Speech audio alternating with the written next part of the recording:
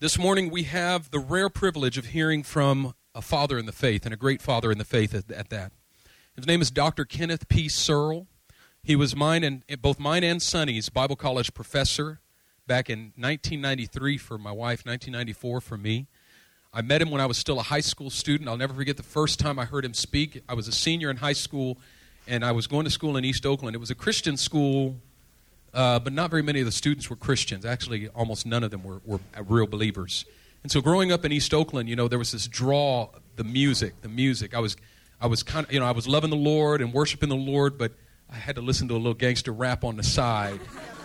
And I was just getting really sucked into that culture. And I'll never forget, Dr. Searle preached a message, and he said, some of you are making covenants with the enemy through the music that you're listening to. And it just hit me so hard at the end. He said, if you want to repent, stand up. And I stood up, and he began to pray. And just then, this guy was walking by, and Dr. Searle said, Robert, come in here and pray for that young man back there. And it was Pastor Daniels. He came and laid hands on me and prayed. After that service was over, I went and bought Dr. Searle's book. His book was called Proclaiming God's Two-Edged Sword. It was a book on preaching, and I read it when I was still a high school student. The next fall, I started at Patton College. The fall of 1994, I took him for Bible Intro, Study the Miraculous, Hebrews and General Epistles, Apostolic Age, a lot of different courses, and he introduced us to the power of God. He introduced us to the power of God. He would teach the first half of the class, and then he would minister. And when he would begin to minister, people would get healed. I mean, I'm talking about folks who were dying were getting healed. Folks with slipped discs in their backs were being restored. Folks with leg braces on, the braces were popping off and they were walking. I mean, it was powerful miracles, signs and wonders happening in the classroom on a regular basis. And not only that, but we were introduced to the presence and power of God that would come so strong that we couldn't even stand on our feet half the time. And there were times when I had to be carried out of his classroom because the power of God was so strong. Why am I telling you this? Because we need to understand the grace of the person who stands in front of us to preach. Because if we don't understand the grace, then we don't know how to draw from it. That's why every time Paul opened his letters, he started by saying, Paul, an apostle of Jesus Christ. Why? Because if you don't understand that apostolic grace is being offered to you in this letter, you're not going to receive it. And so I want us to know that Dr. Searle is going to bring a powerful word from the Lord. I want us to set our hearts and our minds on receiving it, drinking all of it, getting it, and just embracing it, and God's going to do a marvelous thing. Ladies and gentlemen, Reverend Dr. Kenneth P. Searle.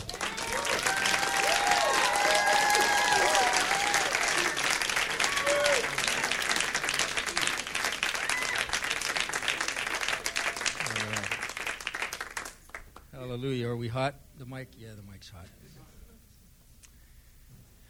God bless you.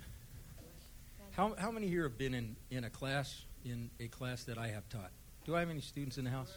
I have students in the house. In the back, in the front. I'll make no comment on that.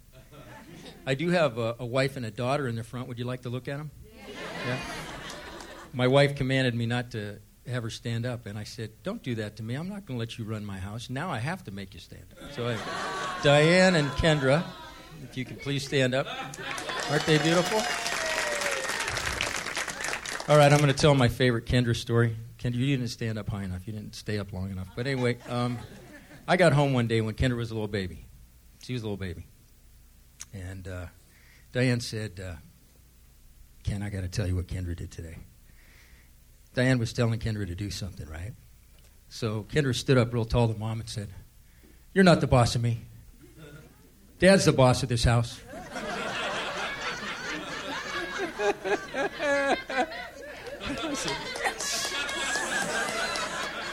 Kendra said, you're not the boss of me. I don't have to do what you tell me. And Diane just thought, yeah, this is so cute. I'm not going to discipline her now. I'll just tell Dad when he gets home, you know? So I get over by Kendra. I look her in the eye. I go, Kendra, I totally agree with your theology. I totally agree. I am the boss of this house. But when I'm not here, Mom's kind of like the second in command. And it's okay for you to do what she says. So, anyway. And this is what Benjamin just did. It says, know something about those who labor among you. Appreciate them. And that was Ken when he was young. That was when God called me to preach. I was in broadcasting school in San Francisco. And this is my family, my extended family. That's before we had any of our own kids. Diane and I, you'll see we're the white folk there on the top. And you got My father in the Lord, Brother Hamilton Scott, I didn't get saved under his ministry, but a true father to me. Hamilton Scott and his wife Willa, they're both with Jesus now, and have been now. Brother Scott died on my birthday 20 years ago. And, 20 years ago on my birthday, May 12th, he was dying on 13th. And then my sisters, starting left to right, Marie, Alicia, Sheila's the baby, and then Yvonne and Karen. Yvonne could have cut albums when she was 8. What do you think, Di? Remember? Unbelievable voice. They all sang. They were the Christ followers. They were the music in the church. And Hunters Point, San Francisco's Hunters Point. God sent me in there when I was 19. You saw the picture when I was young. Anyway, that's the Searle family in 1992. That's when I went to Patton College. And in 93 became your teacher. In 94 became your teacher, but met you probably a year, or about the same year. I met you at the high school across the street. And some of you might recognize this fella. This was it's a fella you might know. That's the day he graduated high school, and that's his mom. Okay, well, enough of that torture. Sorry, Pastor. That's when you're not asked back, you know, something like that. And then, so on the left you see Amy is my daughter. She's on the far right in the left picture, and Kendra's the one over, and then a couple other kids from our church in Novato.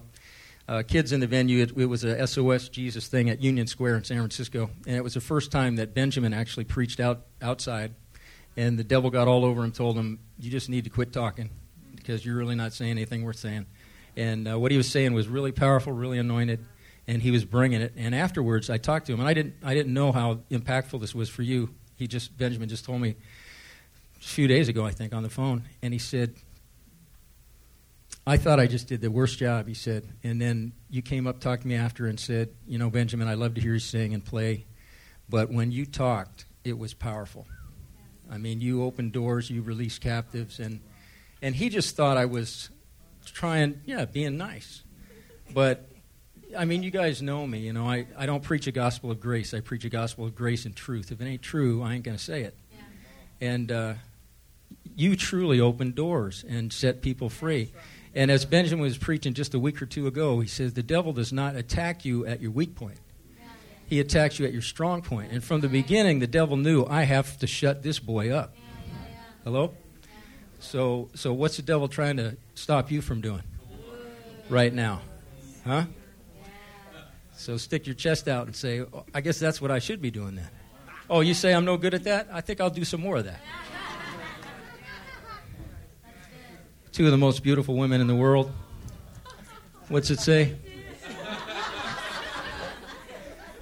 A woman who fears the Lord shall be praised. That's Benjamin's wife and my wife. And I'll back you up just again to show you what...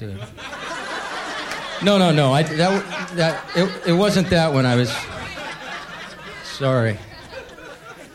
But on the left there in 92, that was my little family when it was really... They were just little people. And, one thing about that, and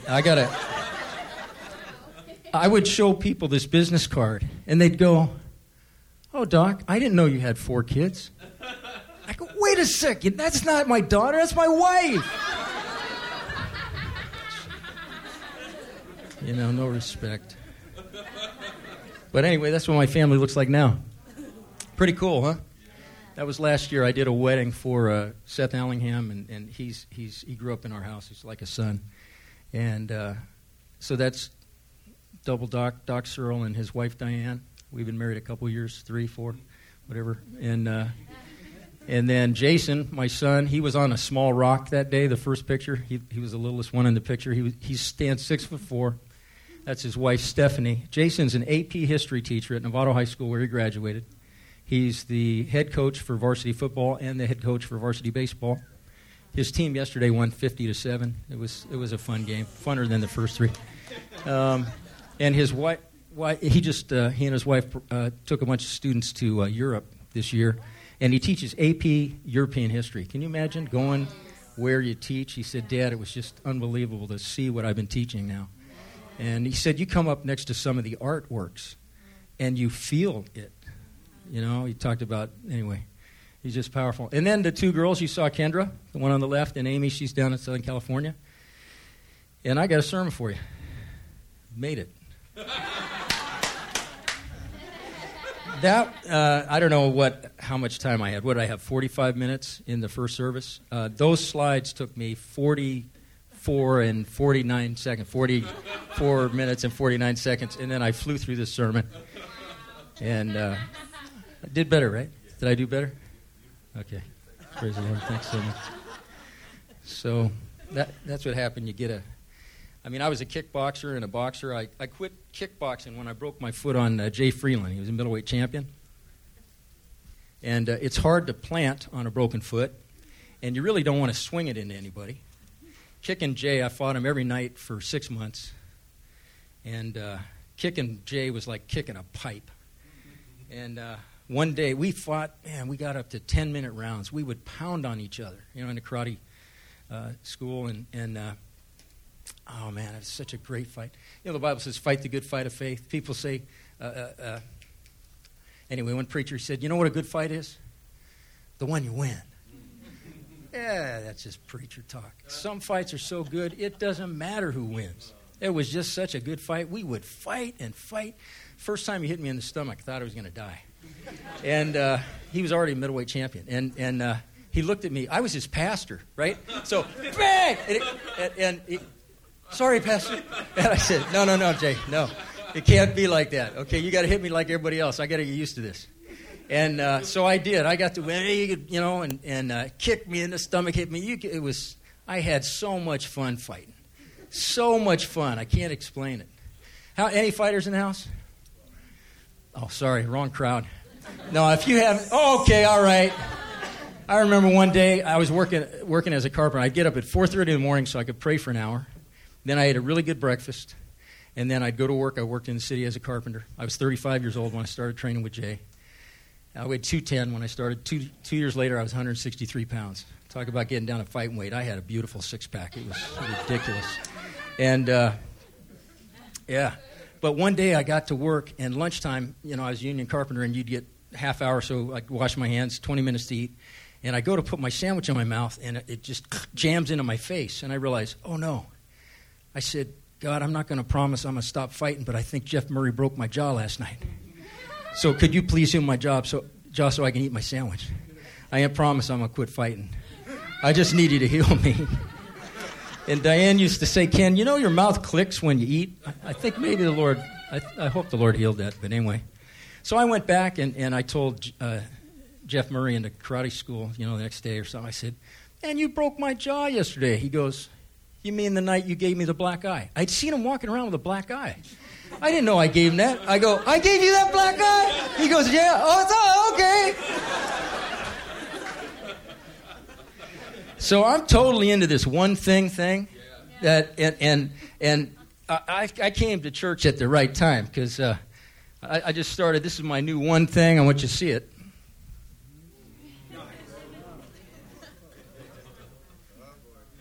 Y'all see it? Do I need to hold it up again for you? You know what this is? This is Tap Out XT. Tap Out Extreme Training. Mixed martial arts. Yeah, I started it 2 Thursdays ago. I always work out 6 days a week. It would be 7, but God rested, and I figure I probably better too. And the day I rest, I like less than the other ones. But there's a reason why I can do Tap Out XT. I'm 61 years old, and the guys on there, they got old people like 41. How old are you? Oh, I'm 41. How old are you? Oh, I'm 43, I think. Children.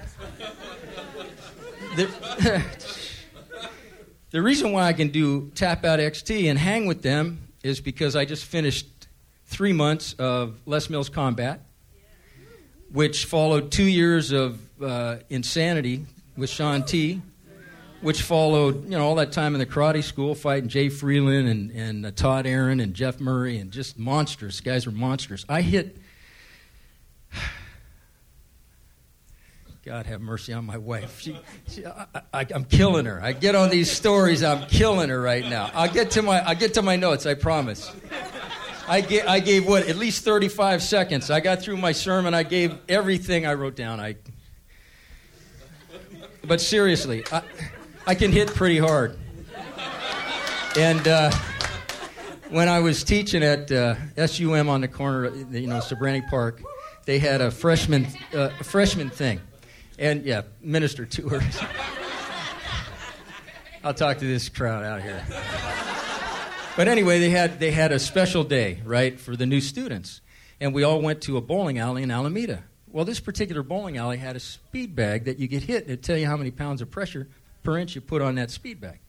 And, Watson, Tuiono, big Tongan, he'd run and bang, hit that thing, his whole body weight and running. And I tried that, but it was like David using Saul's armor. That ain't how you fight. But he'd hit that thing running and get it up over 800 pounds of pressure. That's a lot of pressure. I tried it. I thought, no, I'm not going to do this. So I stood underneath it, directly underneath it. And I thought, all right, I'm just going to throw one punch. What I'm going to do is I'm going to throw what Jay taught me. It's a double hook. And the first hook comes low. It's kind of a decoy, unless he doesn't see it in time, and you pop him in the side. It causes your opponent to drop their hands, and then you come up, the side of their head, which is now unprotected. So it's pa-pa, like that, right? And I thought, I'll go with my left hand. So here, I'm just standing there, and I get really quiet. I said, I'll go with my left hand. So I go, bang, and I hit that thing. And I'm used to hitting people or heavy bags, and I hit this little speed bag. I almost fell over. And one of the students, he was a thug. This guy was a genuine thug. And he caught me, and I thought, that was good. And I looked, you know how many pounds of pressure from nothing? That was it. It was just right there. You know how many pounds of pressure? Over 800. Yeah. I hit Todd Aaron one day. I had to fight him blind. They made me put headgear on, and I never wore headgear. It bugged me. He swatted me. It wasn't tight enough, so it went over my eyes. So I had to fight Todd Aaron blind. I couldn't see him, couldn't find him, and then I had to sense where he was. And at one point, wham! I gave him that whole punch, and I thought, well, this is good. I'm done with him. You know what he did? Pop, pop, pop. And I thought, the man doesn't have a functioning brain cell left. Bang, bang, bang. It's just a monster. Just a monster. All right. So what I got for you here today is 3 points in a poem. Are we up? We're up. And that's sort of an inside joke. I was hoping somebody who studied homiletics from me would be here. I make bad comments about people who teach preaching as 3 points in a poem. Because if you study, my first doctorate's in preaching, my second doctorate's in biblical studies, and been preaching since I was that young kid on the screen, so over about 43 years. And, you look at all the sermons in the Bible, the book of Acts has a bunch of them. They're not 3 points in a poem. Nobody preaches 3 points in a poem in the Bible. So I figured, but a text was really quickened to me. And I looked at it in Titus chapter 2, verses 1 and 2, and it fell right into a pattern of 3 points. So I figured, all right, 3 points in a poem. I'll eat my words and preach it the way I tell people don't do it. Titus, so let's see. There it is. The faith, the love, the hupomone. Titus 2, 1 and 2. But as for you, speak the things which are fitting for sound doctrine. Older men are to be temperate, dignified, sensible, sound in faith, in love, and perseverance. How many in the house are over 60 years of age? The women don't have to raise their hands. How many in the house are over 60 years of age? And if you're a lady and want to, my mom said never ask a lady your age. So, okay, so there's 3 of us. 4. There's 4 of us. 5. Okay, see now. I told Diane my text. She goes, "Are you going to be preaching to a bunch of old men?" She asked me. And I said, no, I'm not. But the reason why a 61-year-old can hang with these people and do this 6 days a week, which is what I do, is because of what I did last year, and the year before, and the year before, and the year before, and the year before, and the decade before, and the decade before. I was little Kenny. My brothers were 9 and 13 years older than me. When we moved from 151st to Falgren Avenue in Hayward, dead-end street. Are you kidding me? Are you here from Florida? Am I seeing something? Well, hi. Huh? Yikes. See that? See that? Man, I love you, brother. It was funny. Thank you. First year, my man right there came, had a big old busted up foot. Remember that? We got ready to go out on the streets, and Chris, wasn't it? One of my former students who was at Fuller, I guess, at the time, he said, God wants to do miracles. I said, well, okay, get up and do some. So he had you come up, and he had a little girl come over, lay hands on your foot. It's all busted. It was quite busted, huh? Swollen up, using gobs of pain. And Chris goes, lay your hands on that foot. And she touches him going, does it hurt? She had no faith whatsoever, zero faith. You know, she's afraid, I'm hurting you, all right. I saw the big brace. And Chris said, okay, just pray this prayer. And he told her what to pray. Then he goes, how's your foot feel? How'd it feel? Good. God totally healed his foot. First day, you know, and then we went out on the streets. And you guys saw gobs of healings and miracles and salvations on the street. It was nuts. God broke it wide open. Okay, so the point is, no, you're not a bunch of old men. I know that. I'm not preaching to a bunch of old men. But someday you're going to get old. And you will, most likely. If Joseph Prince is correct, we're all going to live to be 120. And I sell insurance, and all the different companies that I work for, when you get their illustrators, whether it's Pac Life or LSW or whatever, they illustrate to 120 because they have to illustrate an insurance policy through the entire year. And we have 120-year-olds running around on the planet now. And, you know, that was Abraham, the friend of God. He was 120. His eye was not dim. His strength was not abated. So I'm genuinely middle-aged. At 61, I'm one of the few middle-aged people in the house. All right. So if you're going to be ready for your second half of life, 60 and beyond, get it right now. And this verse will help you get it right now. But as for you, speak the things which are fitting for sound doctrine. Older men are to be temperate, dignified, sensible, sound in, and this is what stuck out to me. In the Greek, it's set up the faith, the love, the hupomone. It's the faith. It's not, does your translation do that? Does anybody's translation? I didn't find a translation, except the Young literal translation does that.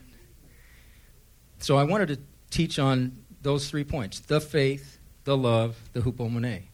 The faith, its essence, its importance, your relationship to faith.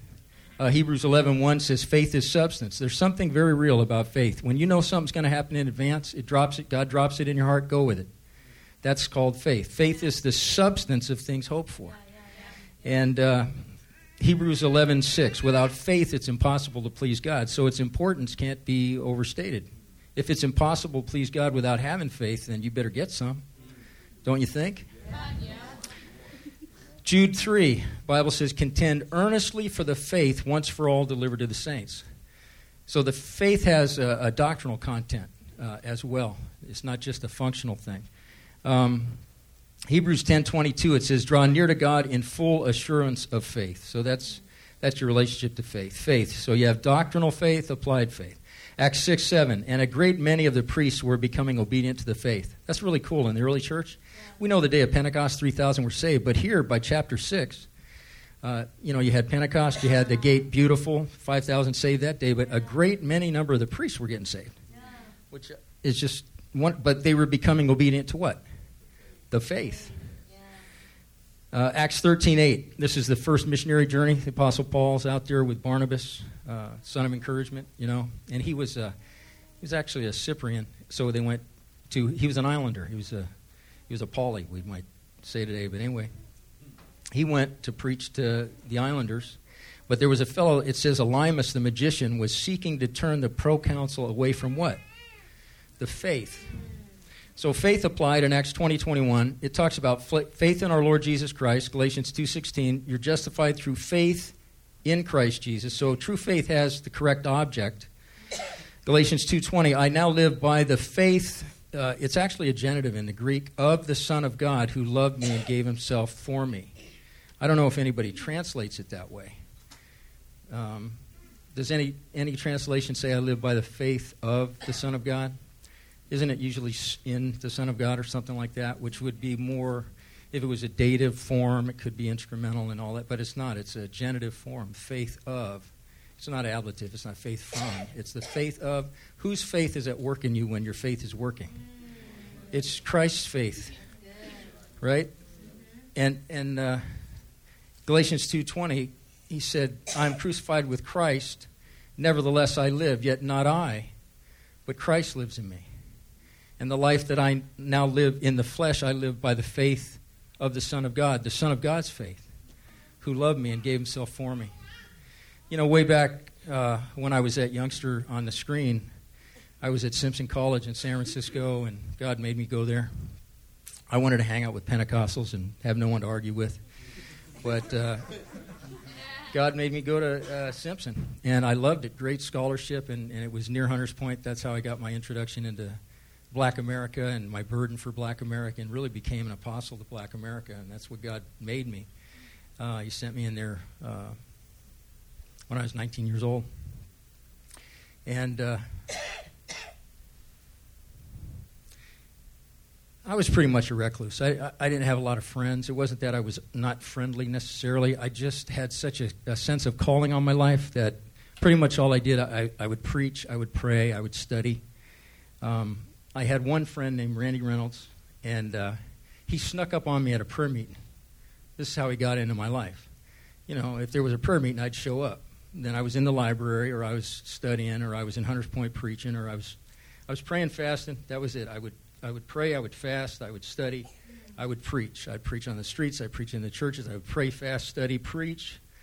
And that was my life. I had a radio show, so I did that every day, 5 days a week, because I graduated broadcasting school and all that stuff. And anyway, this guy was following me down the hall. And I'm walking, and he goes, no, that's right. I'm looking at him. He goes, that's right. You're going to be seeing me here every day. I'm your shadow. I'm going to find out what makes you tick. I probably never would have had a friend in college if it wasn't for Randy Reynolds. He followed me back to my room. He said, no, I'm going to be here. I just thought, yeah, try to keep up with me. Maybe I had an issue or two. But thank you. And I was always broke. I was really broke. So one night, a bunch of students wanted me to go to the movies with them. And I think I saw 2 movies in the 4 years I was in college. And this was one of them. It was That's Entertainment. It was a 50-year anniversary of MGM or whatever. It wasn't a bad movie. It was pretty entertaining. That's Entertainment. We left the movie, and we were coming back. I told them, man, I'm broke. I can't go to the movie. No, they want you to go, and they're going to pay for you. Okay. So I go, and we're in Randy Reynolds' van. It's an old VW van, you know, old 1963 VW van, probably around 63. You know, the little porthole in the back window, and you got bench seat on the side. You got a front seat and a bench seat, and then you sit on the engine in the back. You can get a couple guys back there. So we had a couple guys back there. We had Randy and someone else up in front. And then we had a girl on this side of me and another girl on that side of me, and me in the middle along the side. And we were on Mission Street in San Francisco. And I felt that we were stopped, getting ready to turn on Silver Avenue, and I felt the Lord say, Ken, stand up. And I thought that peculiar, you know. And then he said it really firm, like, I'm not telling you a third time. You know, it was one of those kind of, you know, stand up, Ken. So I stood up. Bang! We got rear-ended. And I just wrote it out because I was standing up. And we got rear-ended by a drunk, unemployed janitor with his little daughter about the size and age of your daughter. She's screaming and crying, freaking out because her drunk dad, thinking he was on the brake, was on the gas. And here we are stopped. He hit our vehicle so hard that we exploded like coming out of a cannon. And then he hit us a second time before his vehicle stalled out. He hit us, and people along the side saw it and said, when he hit you, his rear tires were spinning like this up off the ground. And he was hanging on like this, and when they hit down, he shot out again and hit us a second time. Luckily, his vehicle stalled out. And from a near stop, we were sent more than a football field. And what happened at that after the second impact was the side doors popped open. Dave Swanson, who was from New York City, he got blown out from the back all the way up to the front, hit the back of the bench seat that Randy was in. And when we got hit, Randy's head was jerked back and he went to pass out. And he screamed, no, and he stayed awake. Otherwise, we would have gone into oncoming traffic because we were going to turn left. So he pulled it straight. And so Dave flies up, hits the back, flies out onto the ground as the side doors pop open. And I get up. I'm already standing up. I just wrote it out. And I get ready to jump out to help Dave. And the two girls scream, Ken, look at John, look at John. And I look back, and John, I was about 21, he was 19. And we worked out. He was stronger than me, but he was dead. He had taken the same impact that Dave took, and Dave flew all the way up and out, and John was dead. And I looked, and the porthole had been popped out. And I look at this drunk with his head bobbing like a bob, one of those that you get at the baseball games. And I hated him. Everything in me hated him because I knew this kid should not be dead right now. And I looked at him, and I just hated him. And I could hear his little daughter screaming, and I hated him for being that kind of a dad, and I hated him for killing John. And I said, God, you cannot use me with this hate in my heart. And I look at him, and I said, I forgive you. And I felt like forgiveness just went through that little porthole. And I went over, and I laid hands on John, and I said, Jesus, you have to bring John back. And he didn't do it. The Lord didn't do it. I said, Jesus, you have to bring John back. Bring John back. And it's the most beautiful thing. John goes, oh. And then I knew we had a heartbeat because it started like a gusher out of his head. And I always carry, they're usually clean, I always carry a clean hanky, and I flip it up on his head, and it fills up, man. It just fills up. Boom, boom. But I know I got a heartbeat. So we're moving in the right direction. But it's filling up. And then Randy, he finds a rag, and he throws me this rag. And I look at this greasy rag, and I look at him. He goes, no, on top of your handkerchief. Okay. So I put it on top, and it's just filling up with blood. I said, God, I don't want to bring him back from the dead twice in the same night. It's going to be harder with no blood in the system. Right? And Randy yells, push harder. And I thought, I don't want to crush his skull. And John reaches up, grabs my hand. He was strong. And he presses his hand on top of my hand and stops his own bleeding.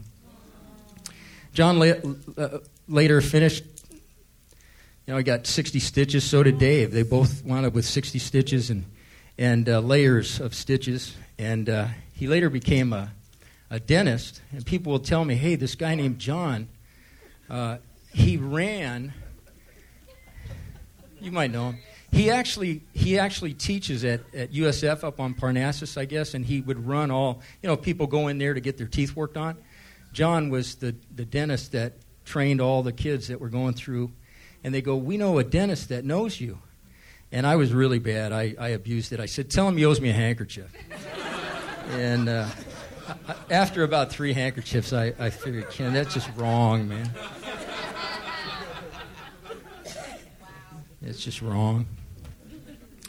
So we live by the faith of the Son of God who loved us and gave himself for us.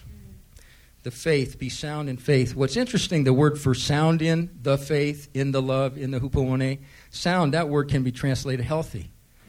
We hear a lot about toxic faith, and you can really get toxic faith. You don't want that kind. You want healthy faith.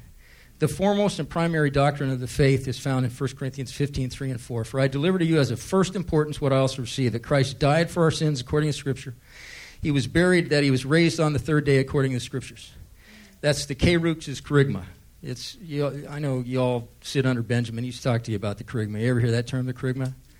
No? Yes? No? Maybe you don't. Okay. He doesn't use the terms of the academy here, so you've learned your lessons well. You're not supposed to do that. But he has taught you the Kerygma. The Kerygma is the essential doctrines of the faith that the Kerux, which is a Greek word for preacher, proclaims. So it's the preacher's proclamation is the Kerux Kerygma. And so there you have it. The Kerygma, Christ died for our sins according to the Scriptures. Christ was buried. Christ was raised on the third day according to the Scriptures. Point. Our faith, your faith, is based in the person of Jesus Christ, built on the predictive revelation of God's Word. That is, you have an historical faith rooted in history and prediction, and it's also about you. Christ died, why? For our sins. I mean, I love the gospel. Psalm 8, beautiful psalm. What is man, that thou art mindful of him, and the Son of Man? You seem to care so much about him. The Bible says the angels long to look into the salvation that's come to you and me. A third of the angels rebelled. God created what for them? God created hell for them. Even when Jesus talks about sending people into hell on the judgment day, he says, go into the hell prepared for the devil and his angels. God didn't prepare hell for men. Angels fell, rebelled against God. God makes hell for them. That's their destiny. Men, who are lower than the angels, they rebel, and God loves them so much, he becomes one of them, allows them to abuse him,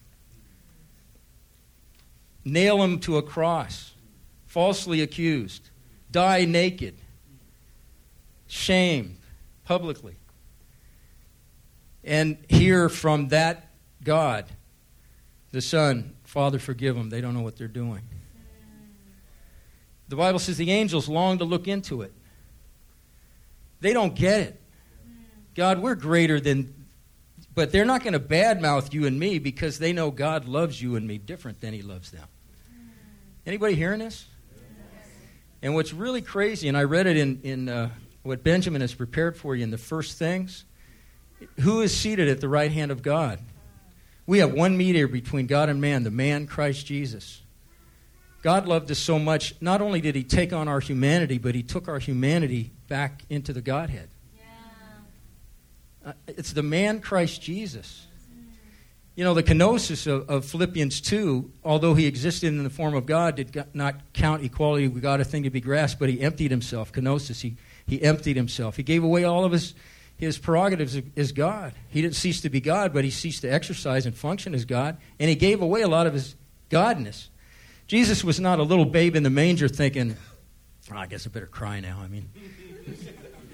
He wasn't an omniscient baby.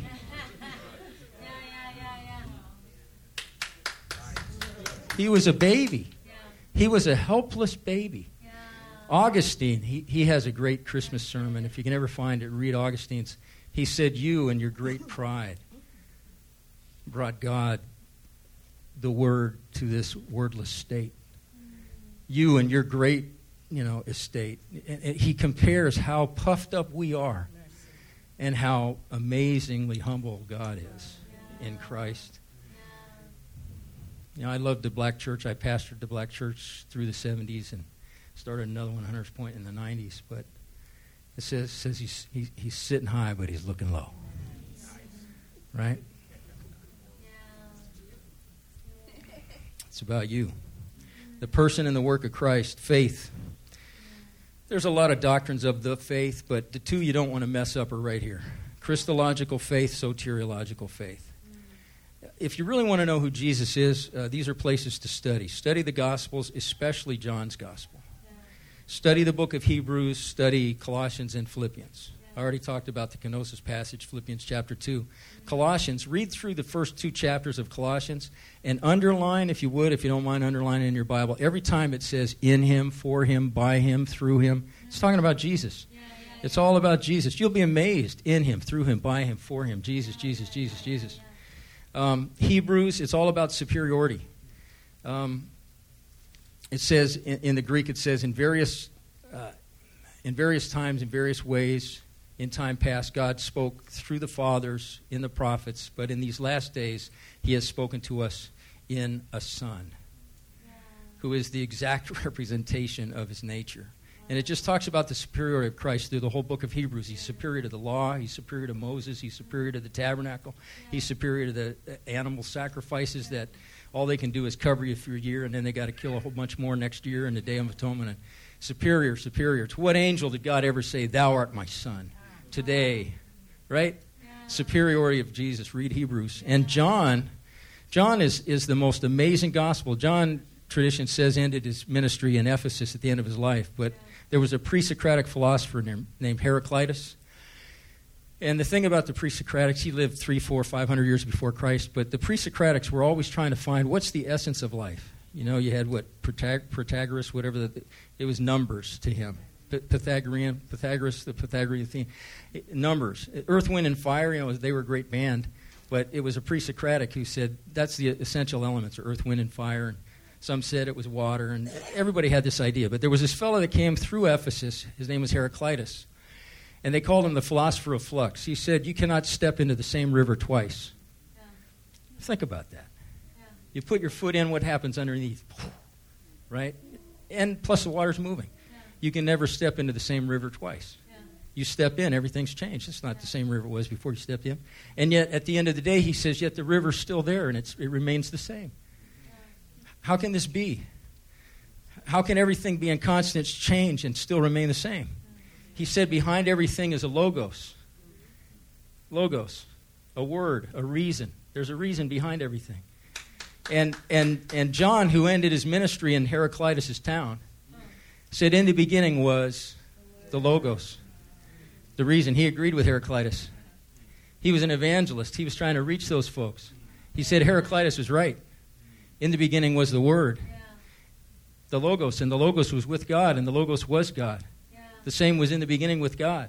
Everything you see that's been made was made through him. Nothing that has been made apart from him. In him was life, and the life was the light of men, and the light shined in the darkness, and the darkness could not comprehend it. And that's katelaben, the Greek word katelaben, could not comprehend it. It's literally to grasp. The darkness couldn't grasp it. And you know, darkness is a symbol for evil. The darkness couldn't grasp it. And there's two ways to grasp something. Like if you're in MMA, you know, you grab them and you try to, you know, get them to submit, you know, get them pass out on you or tap out. That's one way to grab. And you think about it, the devil can never overcome Jesus. He can never beat Jesus. He can never out-wrestle him, out-muscle him. It ain't going to happen. He can't overcome, nor can he grasp intellectually. It said if the devil understood what he was doing the day he crucified Jesus, he would never have done it. Because when the devil thought he was winning, that was the devil's last round. Right? You look at Colossians and it said, all those laws that you and I, the law was the mirror to show us what a mess we were and how impossible it is to get to God from here. You can't start here and get there. The law told us that. And when Jesus showed up, he said, oh, by the way, you said don't commit adultery with a woman. You look at her with lust in your heart, you already did it. You're guilty. Oh, it says don't murder. If you're mad enough to call your brother a fool, a raka, an empty head, you've already killed him. You're a murderer. Great. All the law can do is condemn you. And Jesus, it said, he nailed to his cross and took out of the way all those ordinances that were against us. So when the devil's the what? The accuser. The devil was taking away the grounds of accusation as he killed Jesus in your place. So the accuser no longer has any grounds of accusation against you. Why? Because he was stupid. Because he didn't understand. He didn't grasp it, and he never will. The darkness can't overcome. And that's why you look through 5, 6, 7 translations. Some will say, cannot comprehend it, cannot overcome it. Cannot comprehend it. Why? I call that purposeful ambiguity. There's a few things in the Bible God threw in there with purposeful ambiguity. Both are true. You translate it either way, and it's accurate. Oh, this is good preaching. Y'all ought to be shouting a lot louder. That's all. Anyway. If you're going to make a mistake, don't make it on Christ. Christological John.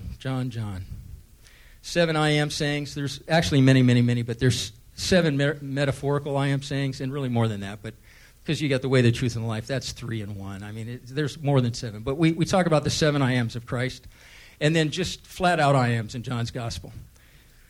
At one point, they were saying, Jesus was talking about Abraham, said, Abraham rejoiced to see my day, and he saw it, and he was glad. And people thought, man, we know you got a demon. You're not even 50 years old. And you've seen Abraham, you know, there's smart mouth in him. And he goes, Watch. Before Abraham was, I am. They picked up stones to kill him. He goes, for what good work will you kill me? Oh, no, not a good work. But you, being a man, make yourself out to be God. Any religion that says Jesus never claimed to be God needs to read the Bible. Yeah. To say I am, categorically I am, is to say I am God. Yeah. When Moses, right, he had this encounter with a burning tree, bush. The tree said, take off your shoes. You're standing on holy ground. What happens when you take off your shoes? You're at your real height. You're not so big shot no more. You're at your real height. And you're being bossed around by a tree that's on fire. I mean, this is like a lose-lose. And back in that day, they had an onomasticon. Onomasticon was a book of names. And if you could name a thing, you could control the thing named. So here, the bush not only said, keep your shoes off around me, but I've got a job for you. You're going back to Pharaoh's house. I know you ran away scared 40 years ago. You're going back now, and you're going to tell him, I want all these two, and it depends who you read, 2 to 3 million slaves. I'm taking all your slaves. You, Moses, you're going back. Tell him, Pharaoh, you're letting my people go. And he thought, this is out of control. I got to get back in control. So he goes, okay, when I go to Pharaoh, who should I tell him sent me? What's he reaching for? He wants a little control back. Who should I say sent me? You ever tried to trick God? I know why you're laughing. Yeah, absolutely. It doesn't work, huh? What did God say? He goes, what's your name? What's your name? Yeah. He said, tell him I am sent you. Because I am who I am. The Hebrew is really interesting. It's tenseless, so it's I am who I was who I will be who I am. This is a slippery God. You ain't going to get your hands on him. In other words, God's saying, I'm still in control, and I am is sending you. Tell him I am sent you. James Trumbull used to always say, we all have derived life. We derive our life from God. God is the only being that doesn't derive anything from anyone. He's the only one with real life. Yeah. So in him was life. Life was the light of man. Light shines in the darkness. So Christology, get your Christ right. Yeah. And the I am sayings. If you've ever studied the history of Satan, Isaiah 14 and Ezekiel 28 is another two passages that are considered sort of the history of Satan. With Satan at the fall, he had these 5 I wills. You know, I will ascend above the stars. I will sit in the side. He had these 5 I wills. And God said, no, you won't. I'm going to cast you down the pit. But when I teach John, I like to say the 5 I wills of Satan are answered by the 7 I ams of Jesus. Yeah. Amen. So where are we? Am I going the right way? This is a Hebrew. It's a Hebrew Bible. So you go left to right? Soteriology. Okay, soteriology. Galatians, study Galatians and Romans.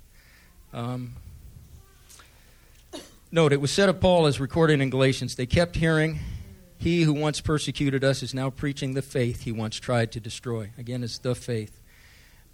Salvation is by faith. It's not of works. And Krigma applied out, Lord willing, I'll get back to that. Christ died for you. If you hear his voice, you can access his salvation. John 10 through 18, I lay down my life for the sheep. No one has taken it away from me. He's talking about his life, but I lay it down on my own initiative. I have authority to lay it down. I have the authority to take it up again. This commandment I received from my Father. I love preaching this out on the streets. I preach this on the streets all over the place. A lot in Oakland, 98th and International, all over the place. But I love to preach out loud in a crowd and say, no one killed Jesus because he didn't qualify to die. The Bible says the wages of sin is death. It says of Jesus, he was tempted in all points, yet without sin. He did not qualify to die. Ezekiel 18 says the soul that sins will die. Jesus never sinned. Jesus did not qualify to die. That's why he says, no man takes my life from me. Talk about authority. There's no authority like Jesus. No man takes my life from me. Why? He didn't qualify to die. You can't kill me if you try. That's what he was saying. You can't kill me if try. No man takes my life from me. I have power, i.e. authority to lay it down. I have authority to take it up again. I received this commandment from my Father. Isn't that? That's the gospel. He who did not qualify to die, died on your behalf. Died in your place. Suffered your judgment. I taught theology at Marin Bible College, and I've got some amazing students around the world that went through that. I had classes of 50 people. I mean, the Churchills in Africa tearing it up, Caleb and Rachel, the Houtsmas, a whole bunch of people all over the place. David's got a church in Atlanta. And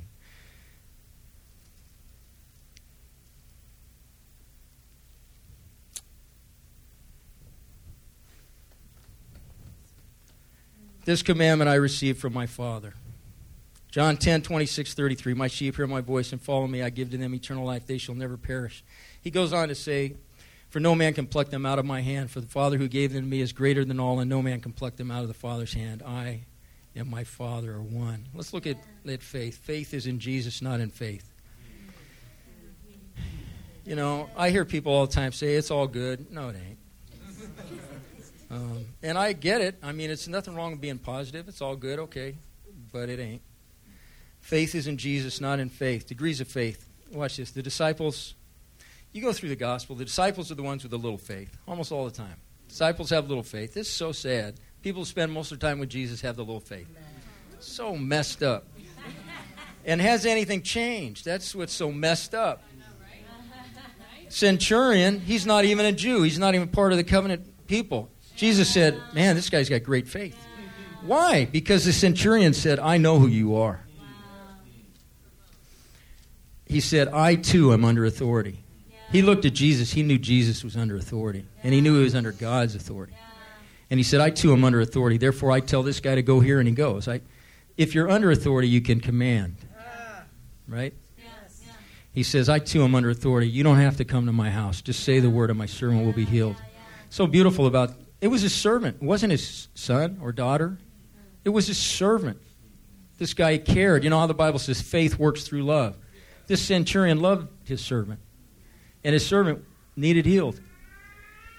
And Jesus looked and said, man, I haven't seen this kind of faith in Israel. Why? Because they didn't know who Jesus was.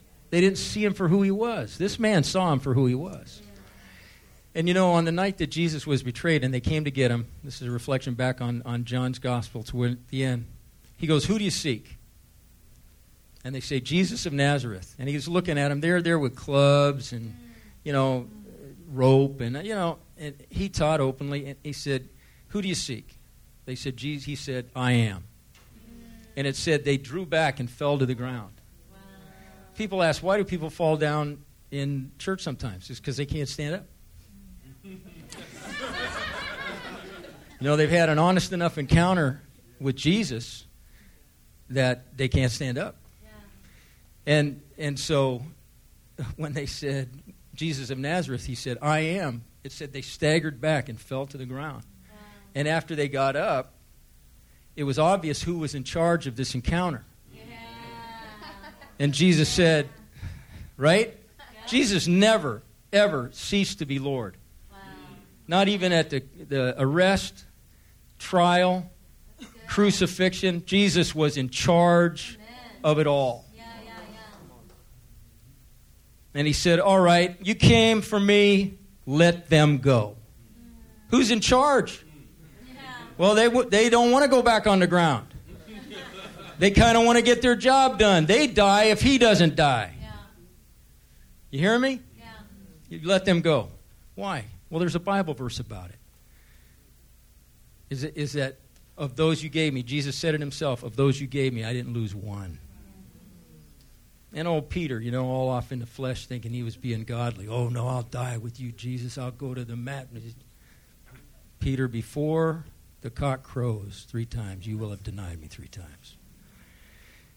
You know, don't put confidence in your flesh. Because it's only about as good as Peter's. It won't get it done. Faith in Jesus, not in faith. The woman's effectual faith, that's a woman that pressed through. If I could just touch the hem. 12 years ago, I felt power come out of me. You know, you touch Jesus in faith, you're going to get what you came for.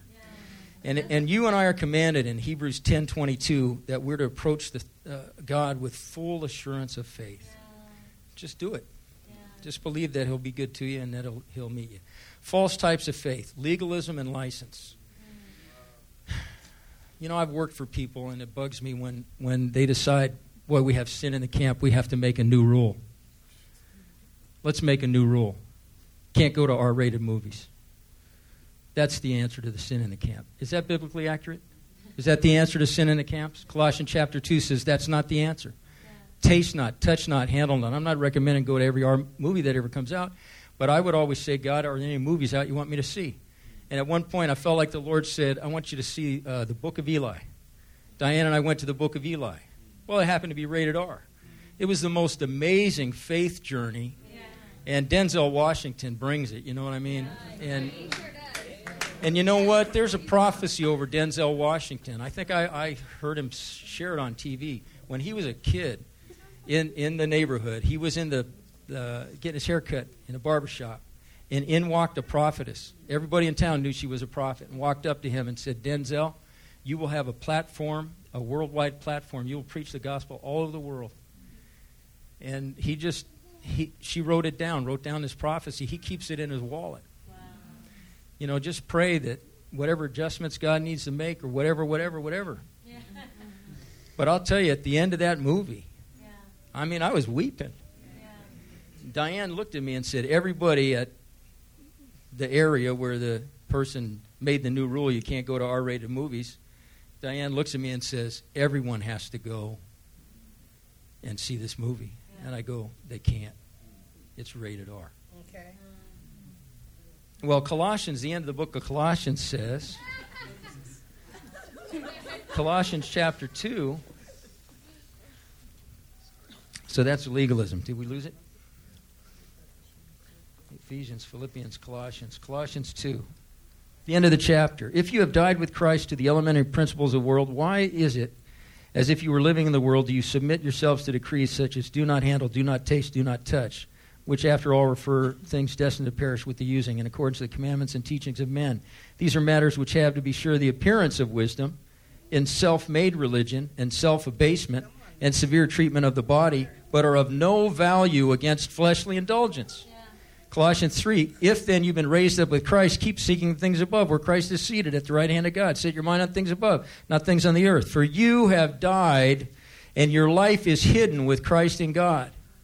When Christ, who is our life, is revealed, then you also will be revealed with Him in glory. That's why you and I live by the faith of the Son of God who loved us.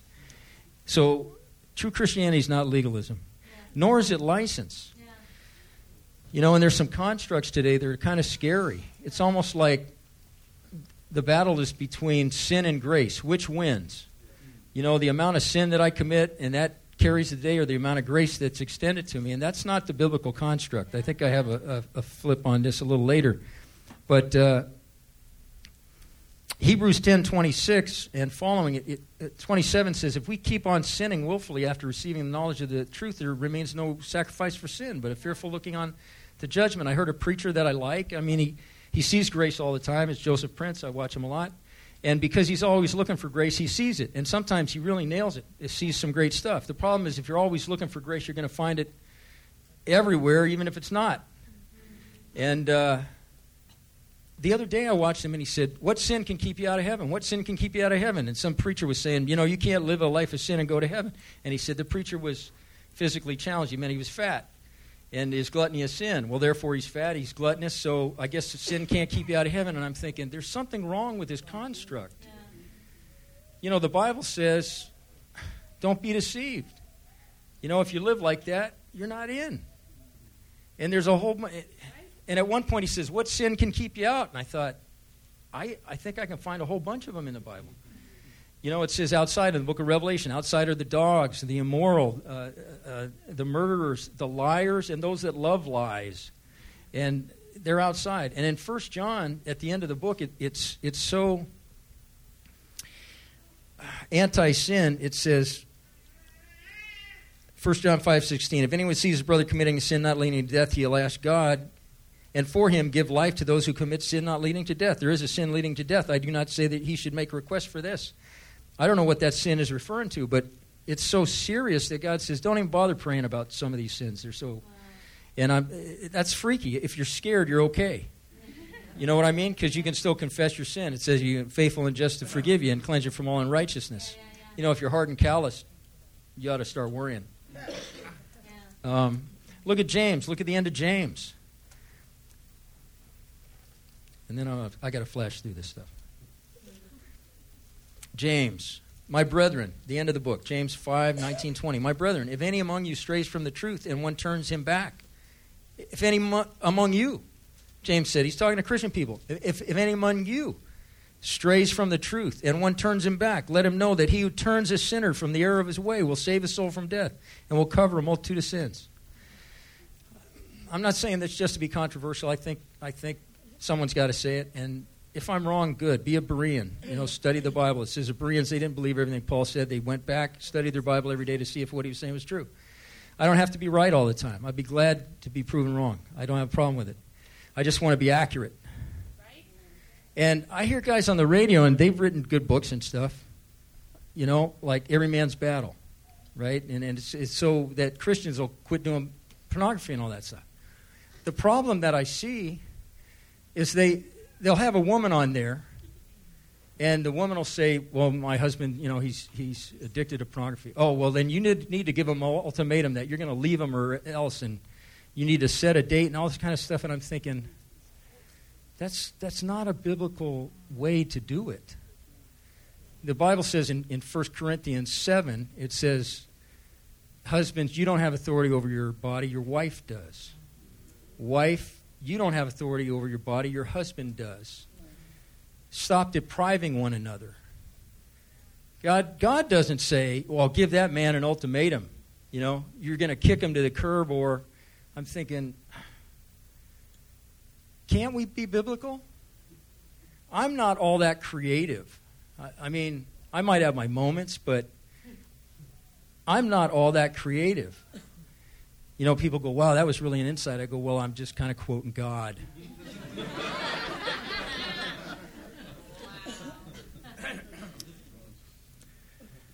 The Bible says stop depriving one another. It doesn't say give the man an ultimatum. I think sometimes even the church is so glib about busting up what God is. What did God say? Therefore, a man shall leave his father and mother, the two shall become one. What God has put together, don't let any man separate. Man, when Christians are saying, well, just kick the man to the curb, what you ought to be doing is, God, if he gets genuinely addicted to this stuff, he's going to hell. Why isn't the wife told, you better fast and pray and deliver that poor man? You need to be more concerned about his eternal destiny than you feel offended because he's looking at pictures. You don't care he's on his way to hell? Oh, I don't know. I'm tired of the church being creative. Why doesn't somebody try to be biblical? And that's with finance. I mean, I've survived because I learned to tithe. I read about it. Rockefeller. He said, I couldn't have tithed my first $1,000,000 if I hadn't tithed my first $1.50. Wow. And, you know, I'm reading all kinds of books on being rich and rich people. And one of the things rich people do is they give gobs of money, whether they're saved or not. They see it as a financial principle, and they don't look at life as scarcity. They look at life as abundance. Yeah. They don't see the universe as against them. They see the universe working for them. Yeah. And I'm thinking, I read all this stuff and I think, God, why are we so messed up as Christians? Oh, ye of little faith. Yeah. Who was it, you know? Yeah. Oh, well. Great salvific passages. Let me just read them. Ephesians 2:8-10. For by grace, please get this. I'm not saying, you know, you got to earn your salvation. It's not possible. Ephesians 2:8-10. A wicked person cannot be good enough ever to please God, a perfect God. It just won't happen. For by grace you are saved through faith, that not of yourselves, it is a gift of God. Even the faith is a gift from heaven. Not as a result of works, that no one should boast. For we are his workmanship, created in Christ Jesus for good works, which God prepared beforehand that we should walk in them. The works don't save you. It says right up in there, right? Yeah. But you do good works. I've done all kinds of good works. I'm ridiculous. I walk around my town. I drive a Harley. I like getting around on my Harley. I put almost 60,000 miles on the Harley I own now, and crashed it at 250. Yikes. But it wasn't sounding right. I ignored it. My neighbor said, Ken, your motorcycle doesn't sound right. It sounds like a washing machine. I mean, that's really embarrassing for a Harley rider, right? You know what I mean? You know. I thought, yeah, I know. I just didn't want to admit it. It didn't sound right to me. I take it in, and there's something wrong with my cams. So when I got new cams. They added the hydraulics. Man, it's really responsive, and it sounds really gutsy. So I'm in there, and John, he goes, Ken, can you do something for me before you leave? I said, sure. He said, Gary, this is one of his mechanics. He goes, Gary just lost someone real dear to him. He's known him for 40 years. And could you pray for him? Sure. So I pray for Gary, you know. I call out to the God of all comfort. I pray. Gary starts crying. These are Harley mechanics. The owner asked me, before you leave, can you pray for my mechanic? You know what I mean? The next day, I'm leaving, and I feel like God says, go back and pray with John. So I go back, I pray with John. I pray for his business. I leave. I get home. I'd left my bike there. He'd fixed the cam stuff. But anyway, he talked to me about a back tire, and I said, yeah, it's failed me once before. I'm going to leave it here. And it dropped some more money. And he's not trying to rip me off. He's just trying to keep me safe. Anyway, he calls me up the next day. He goes, Ken, your bike's ready to pick up. And he goes, what was the last thing he said? What was the last thing we did yesterday? I said, well, we prayed together. I prayed for your business. And he goes, yeah. He goes, well, I didn't get 2 new clients, but I think I might have saved one of my best customers. You had a nail in that tire. And when I went back in, he showed me, and he had the yellow, marker on there. And sure enough, I had a nail on my tire. Had I taken that thing out and waited a day or two to get it, but I felt like I was supposed to leave it. He said, remember what we did? He wanted me to remember. I don't know if John's saved, but he wanted me to remember that we prayed and that God showed him, didn't let me take that bike home. And I over the phone, I said, John, doesn't that show you how much God really loves us? And God really listens to us when we talk to him? I mean, your faith and my faith is so real. Everywhere I go, people, I buy flowers for Diane all the time. And usually the guy says, you in trouble? No, I just do this for my wife all the time. She's got a hard life. And then I tell him about it. And she does. She works in a prison, San Quentin prison, 5 days a week. It's tough and stressful and dangerous and all that. And then he looks at me, and I've talked to him before. He's a Buddhist guy. He goes, are you a priest? And I'm thinking, God, I'm the pastor in the Harley shop. I'm the priest at Safeway. Hello? So are you. So just be that, right? John Wesley said, the world is my parish. So just be that. Titus 3:4-8. When the kindness of God our Savior and his love for mankind appeared, he saved us, not on the basis of deeds we have done in righteousness. Did it disappear again? I'm seeing it. Titus 3:4-8. Is it back? There we go. When the kindness of God our Savior and his love for mankind appeared, he saved us, not... Oh! Okay, sorry. He saved us, not on the basis of deeds which we have done in righteousness, but according to his mercy. And then he ends this section by, so speak confidently so that those who have believed God may be careful to engage in good deeds. God wants you to do good. Your good doing doesn't save you, so don't get it mixed up. Galatians, the law and the gospel. And I'll just skip over this real fast. But the law, the importance of the correct gospel is huge. In Galatians chapter 1, verse 8 and 9, Paul says, if I or an angel from heaven preach to you a contrary gospel, let him be accursed. He said, if I or an angel of heaven, he said, I'll say it again. I said it, I'll say it again, right now. Twice in 2 verses. If I or an angel from heaven preach to you a gospel different than the one I already brought, let us be accursed. Yeah. So there's only one gospel. And 2:2, Paul he submitted his gospel. After preaching for 14 years, he went to Jerusalem and submitted it to Peter and James and John, those fellas, and said, did I get it wrong? He said, I didn't want to run in vain. So it's important what you believe. Galatians 2:16-21, saved by faith or law, it's by faith. And the only way to fall from grace is think you can earn your salvation. That's Galatians 5:4. Read it. That's the only way you can fall from grace. That phrase, people say, oh, well, he fell from grace, meant he went out and started sinning. No. To fall from grace is to think you can earn it. He says, you who think you can earn it, you've fallen from grace. I had a real advantage. I knew I was a horrible sinner when I got saved as a senior in high school. That's a great advantage, to know you're a horrible sinner, because you recognize you need a Savior. I feel bad for church folk that think they're really good, because they got very little chance of getting saved. Remember the Pharisees? Jesus said, I didn't come for you. They thought they were righteous, didn't need him. He said, well, I didn't come for you then. I came to call sinners to repentance. If you don't think you're one of those, I didn't come for you. That's the scary side. The spirit over the flesh. Anyway, it's all there. Today, the wrong construct. I've mentioned this. Sin versus grace. Today, as good as some preaching is against condemnation, and we're not to be condemned. Romans 8:1 says that. It seems that the construct is grace versus sin. It suggests that the biblical construct is freedom from sin, but freedom over sin by the Spirit. You're to walk in victory over sin. The point should be not, how do I feel better about myself when I'm hopelessly bound to sin? Rather, how can I overcome sin, knowing that I am forgiven?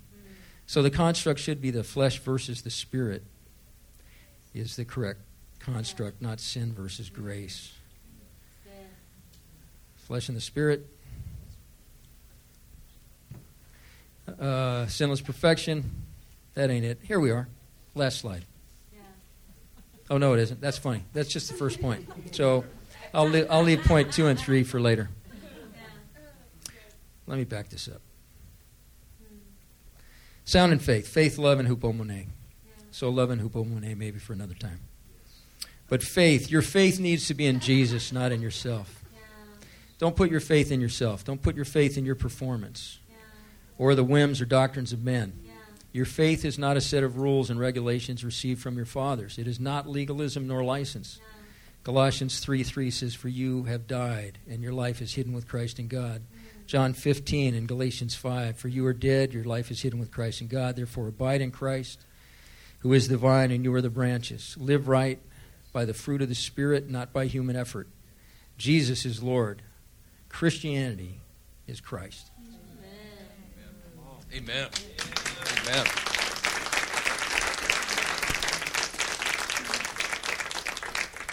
You know, I kind of rushed Doc Searle there a little bit at the end, and I didn't do that to dishonor him at all.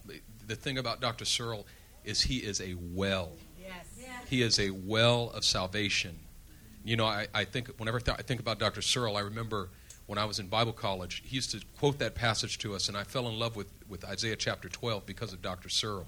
Therefore, with joy you will draw water from the well of salvation. And, you know, when I hear Dr. Searle teach, I just, man, my heart overflows because he's so full. Yeah. I mean, he's just so full. I mean, he's got so much. I mean, I learned so much. I've been learning from this man since 1994, and I learned so much today just hearing him minister the Word. And I know that God has so much more for Dr. Searle, and I believe in this next season, God is going to bring a greater release through his life than he has ever seen before, that his latter days are going to be greater than his former. I believe that. I want us to do one thing before we close the service. I want the ushers to come forward. In Galatians chapter 5, I believe verse 6, Paul said that let him who is taught share in all good things with him who teaches. There's something about sowing into the Word, that's our coming into agreement with what God has said and with what God has done. Also, Paul said that the elders are worthy of double honor, especially those whose ministry is teaching and preaching. What Paul is talking about is money. Not honor with words, but giving an offering, sowing into the ministry of the one who brings the Word. The Bible says that we should honor them by sowing a financial gift into their ministry. And so I want us to come into agreement with the Word that we've received today. I want us to sow into Dr. Searle's life, and I want us in that way to show honor to the Word of the Lord and to the servant of the Lord that brought us this Word. And so, Father, today I pray that as we receive this offering on behalf of your servant, that it would be our way of coming into agreement with the Word that you've sown into our lives through him today. We do it to bring honor to the Word of the Lord and to hold it in high esteem and to bring honor to the servant who speaks it and to hold him in high esteem. Thank you for sending him to us today. God bless this offering. Multiply it on behalf of those who give and on behalf of your servant. And we give you glory for it. In Jesus' mighty name. Amen. God bless you as you give.